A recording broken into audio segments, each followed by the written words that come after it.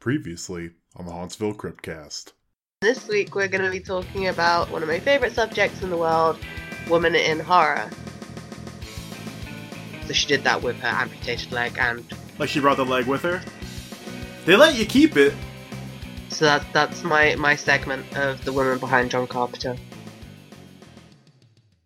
That was great. But that has led us into the 80s.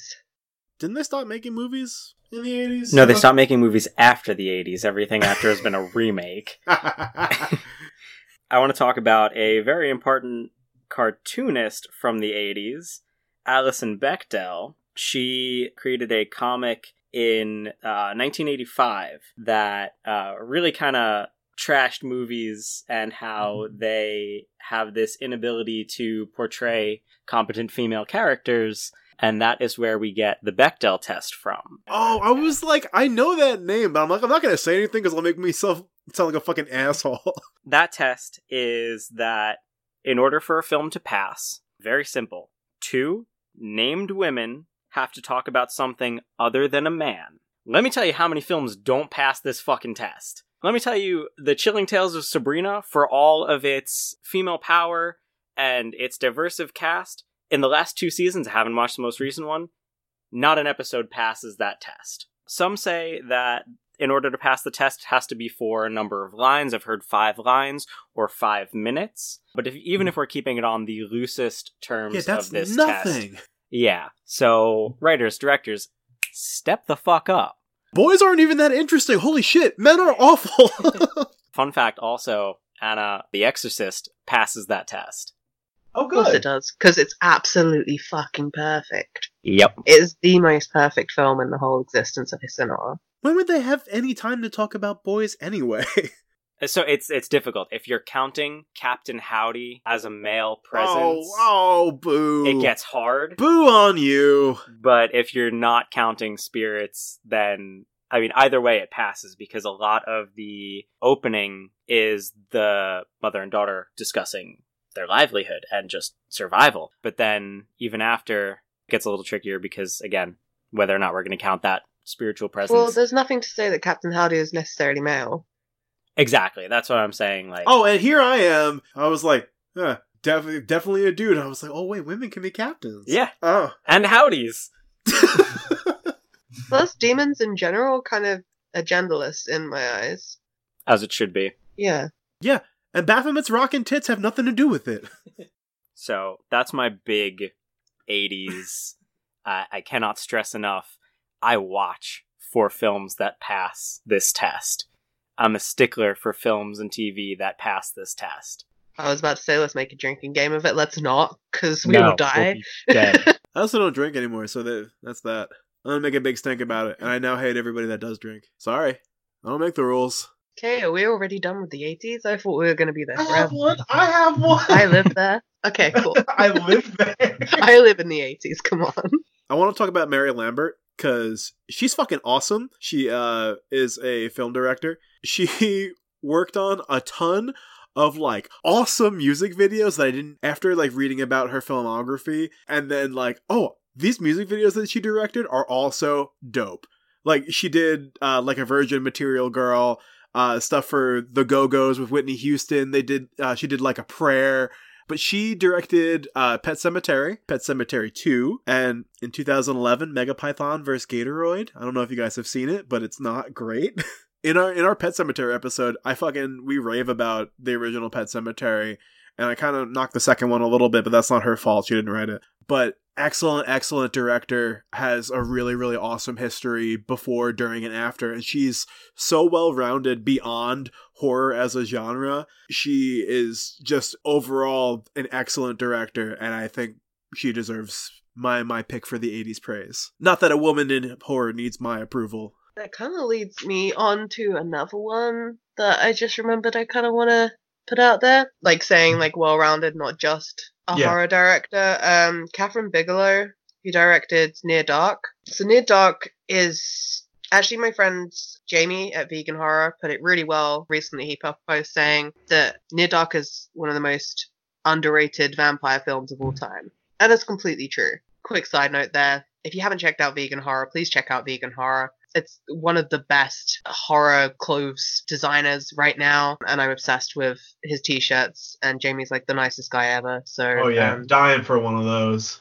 While I'm on this, then I'm just gonna plug Vegan Horror. That's where my Thing shirt comes from, and the temptation to buy every single thing that he makes is unreal, so please check them out. But yeah, so Near Dark is just one of the best vampire films out there. It's just incredible, and the way that it's shot has so much to do with that. So the direction that Kathryn Bigelow did was absolutely incredible. I mean, she's done a lot of stuff like Point Break, which is an incredible film, Strange Days, and she won the Academy Award for Best Director in 2010 with The Hurt Locker. She also won the Directors Guild of America Award for Outstanding Directorial Achievement in Motion Pictures, and she was the first woman ever to win that award.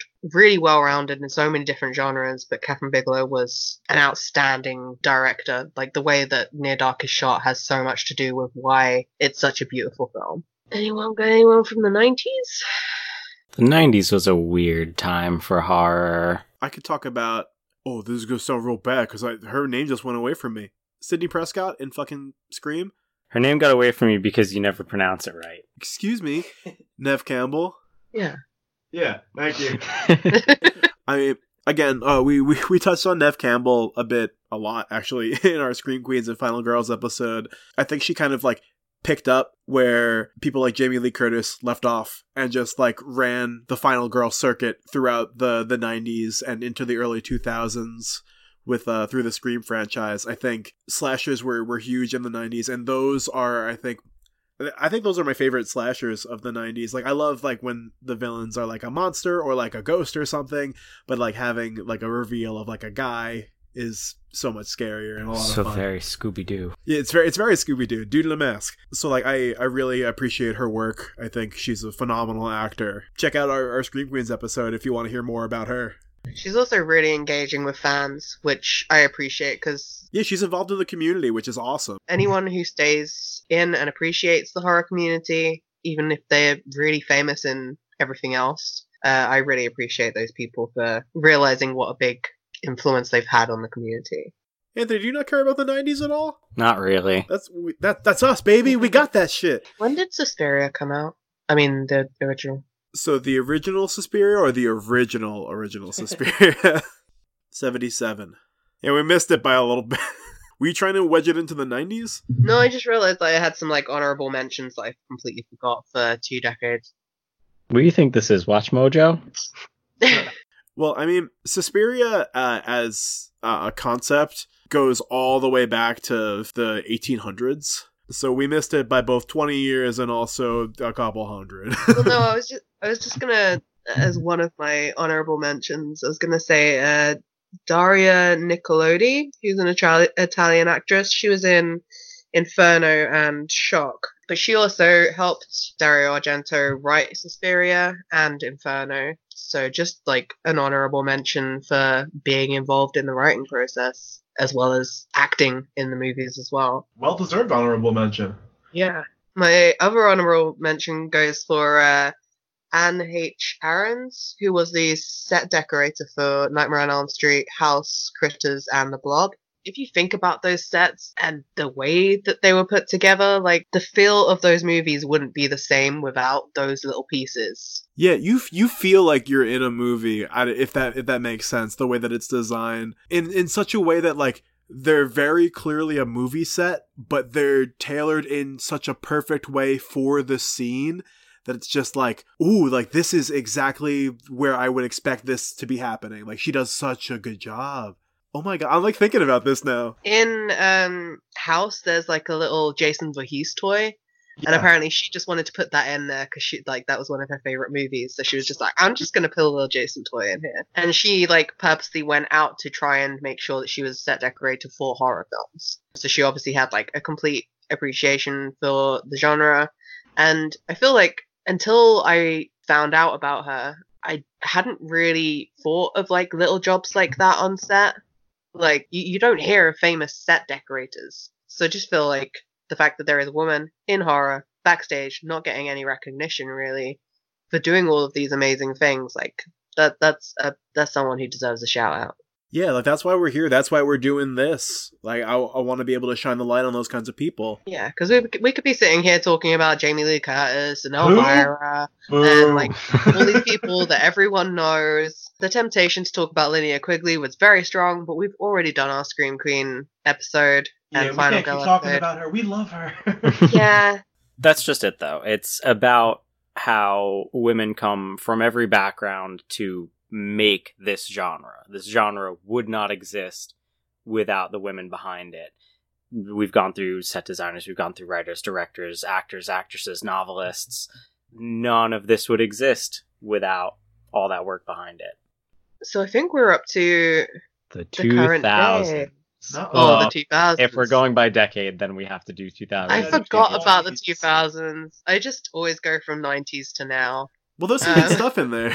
There's a documentary out. Did you guys watch it? Pretty Bloody: The Women of Horror. It's very good. It's got a couple people that I will talk about in the current decade segment, but it was really cool. Just like the talk about. It's mostly interviews with actors and directors, but they also have writers and female critics and female horror academics, which I think is very interesting. But if you get a chance to check that out, that should have been my recommendation, but oh, whatever.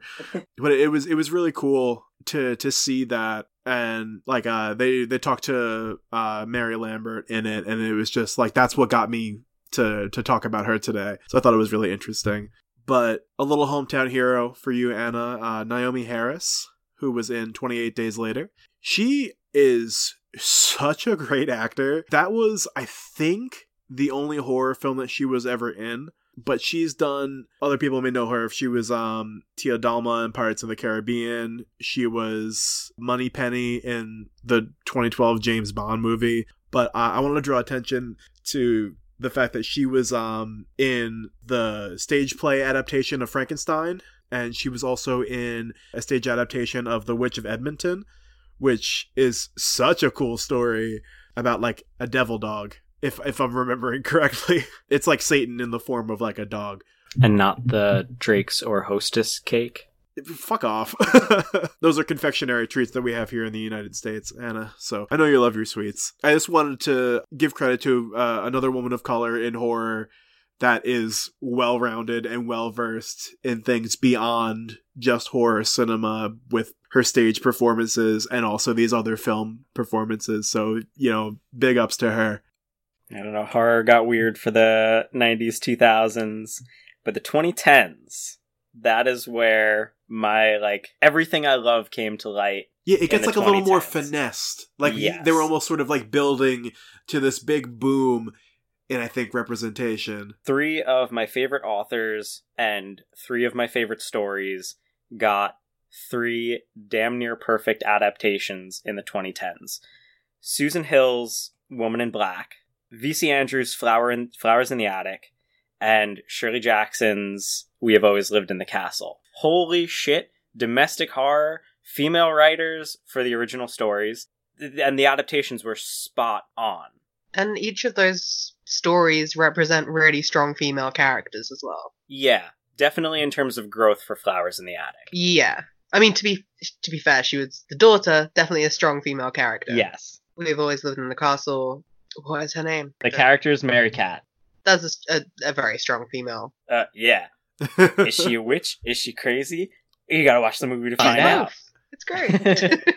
Thankfully, it wasn't Netflix that produced it. It was independently produced, really. And that's why it was great. It went through the festival circuit before they landed their streaming deals with, I think it's still on Netflix, and I'm pretty sure it's on Amazon. The 2010s, we also got the Soska Sisters, American Mary. That was birthed out of their sheer hatred for the fact that there is not female representation in horror. So American Mary, fitting a lead female character, also definitely passes the Bechdel test. So I think that's awesome. I support what they're doing. They just took on David Cronenberg's Rabid as a remake. While more about original content and where, Wait, did that come out? I think it's coming out. Oh, man, because if I I haven't missed been that, I would have following been it upset. closely. But I'm also I'm on that point of boycott remakes, but also support women in horror. But But I'm also a Cronenberg guy, so I'm kind of stoked. yeah. If it's gross, I'm in. American Mary got like real big press as soon as it came out. This Cronenberg Rabid remake has been all over. They've done stuff in graphic novel form in the last couple years. Hey guys, quick editing note.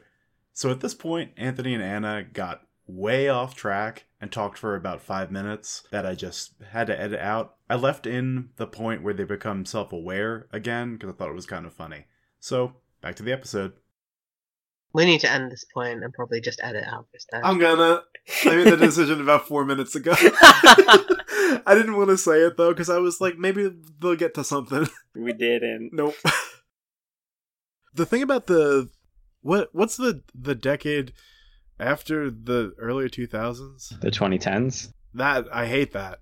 But like, what else are you going to call it? Some other fucking thing. The tensies. The teens. No, because they're not even that. No, because 2010, 2011, 2012 aren't teens. This is fucking awful. The preteens. Within the last decade, like I was saying before, there's been a sort of shift in the representation of women, like a very strong upward curve, empowering films.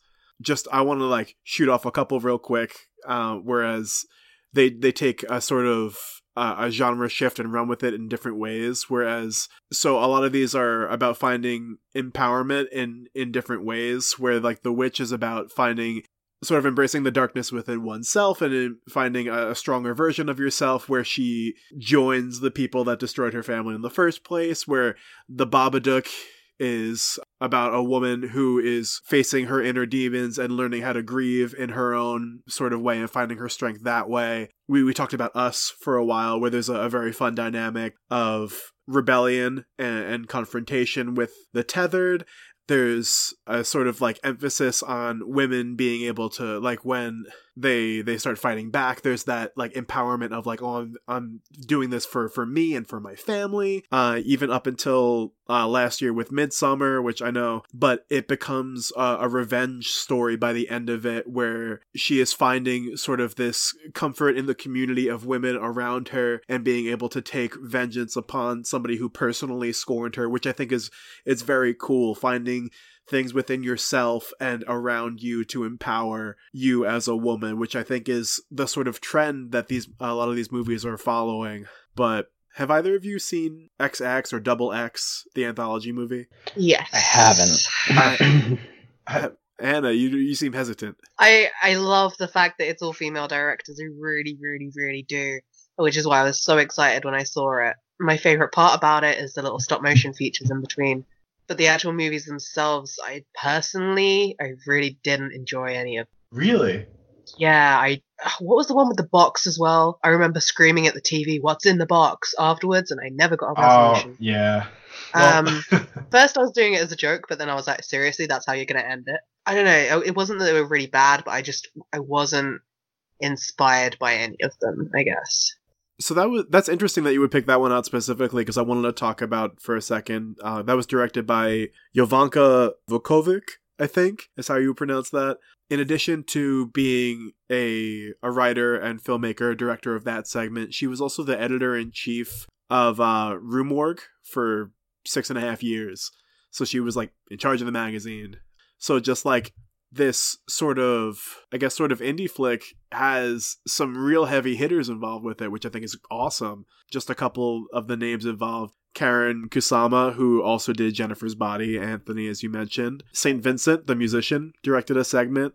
If you guys are familiar, I like her music, I don't know. Rachel Talalay, who also, she produced and directed The Final Nightmare. She did the 95 Tank Girl, which I fucking adore. I love that movie. Yeah. Like it or not, it's just Double X as a film was a cool way to bring all of these like really awesome women together and have their names on one singular project. It's such an interesting group of people at the very least. Yeah, I mean, Rue Morgue magazine is actually, it has been for a while, really heavily backed by women, which I've always loved about it. So their current editor, Andrea Subissati. We all suck at this. She's the current editor, and she's doing an amazing job with the magazine.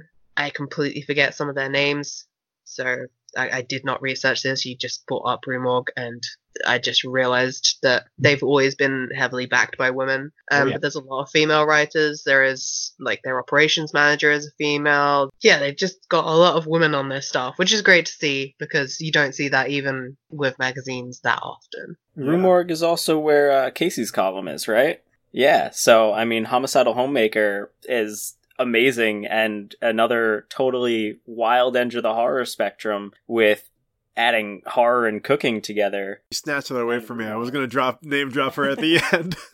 And also, she did it first for every single Homicidal Homemaker wannabe out there.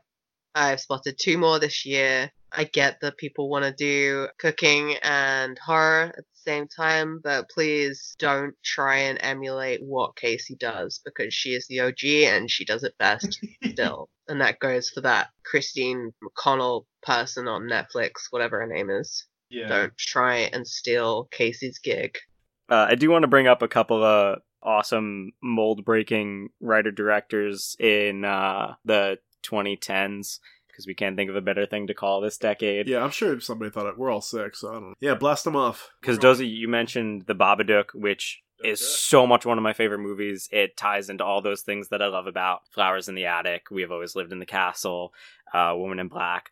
The Babadook follows suit with all that. So Jennifer Kent, I think, brought that trend back. I think if she didn't have the success that The Babadook had, we wouldn't have gotten all those other films that I absolutely adore now.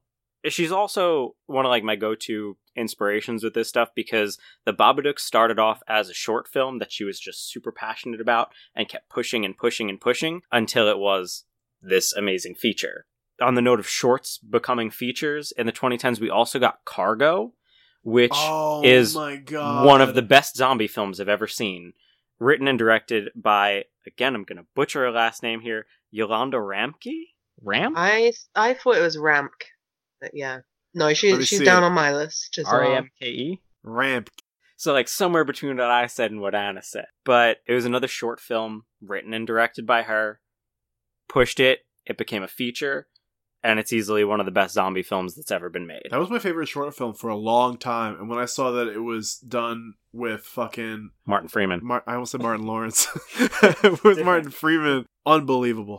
And Doza, I know you're up on this next one with me. Raw. Done by Julia Ducournau. Julia Ducournau. Sure. Yeah, I'm fucking nailing that one. I practice it all day. Oh my god, it fits all the, like, gross outs of horror, but, like, real strong female character with, like, a crazy growth cycle. It's a coming-of-age story, which I love in horror in the most wonderful, disgusting, and horrifying way. It's absolutely excellent, but she wrote and directed it, won, I think, 8 awards for it. Deserved. Yeah, very, very much so. Those are my big ones for the 2010s, and, I mean, if you guys have anything else for the 2010s, like... Go Did for you it. guys see A Quiet Place? Did. Hell yeah. The second one's coming out somehow. So I was just gonna say that, like, that's someone I really want to keep an eye on. Charlotte Bruce Christensen, cinematographer for A Quiet Place. Obviously, aesthetically beautiful film. Yeah. If that's what she can do, then, like, I really want to see what else comes out. And you guys have watched Girl Walks Home Alone at Night, right? I can't wait for you to watch this, Anna. I haven't seen it yet, and I've been trying to track it down, and I only just found out it's on Shudder, because we just got a Shudder account for our Valentine's presents for each other. Because we couldn't think of anything else yet. I definitely think having a Shudder account, especially between us, Anna, is good for the distance, because you're in England, I'm here, and what we do together is we watch movies. Yeah, and it took 3 of us to make $6 a month. Thanks for making it all possible, Doze. But yeah, I only just found out it was on Shudder, because Shudder does have a system that I'm not used to yet in the way that they display their movies. And if you press just like search and type it in, it doesn't come up, but somehow it's on there. So I couldn't find it, and yeah, so that's why I haven't watched it, but I will be watching it very soon, but I've heard the best things about it. Oh, I'm so excited for you. Let us know. I'm glad you brought that up because beautiful film, great character, female written and directed. I think it's the same writer and director, right? I believe so. I literally just closed that tab. And she's an Iranian filmmaker, which is really cool because there are not many of those. Women are still not seen very much in media, especially. So I think that's an amazing thing for her to accomplish. We also have to wrap this up because I can't possibly talk anymore. I'm so stuffy.